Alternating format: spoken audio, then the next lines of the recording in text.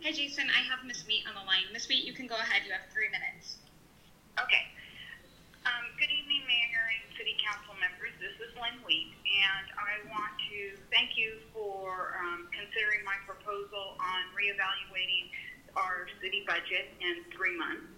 I look forward to that reevaluation that evening. I want to bring up, I noticed under the closed meeting that we're looking at property purchase again. It is my hope that when we're negotiating property that we will come out a little bit better than we have in previous purchases when the property, we paid a lot more for the property than really what it was assessed at.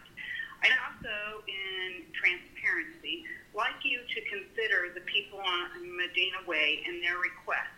They seem to be disregarded, and I would like you to really hear some of their concerns because I believe that they are important concerns and very valid, especially when we're looking at putting a cell tower on our high school campus when we have students and young people around there. I really do think that they are being reasonable in their requests, and I hope again that you will consider them. Thank you for your time this evening.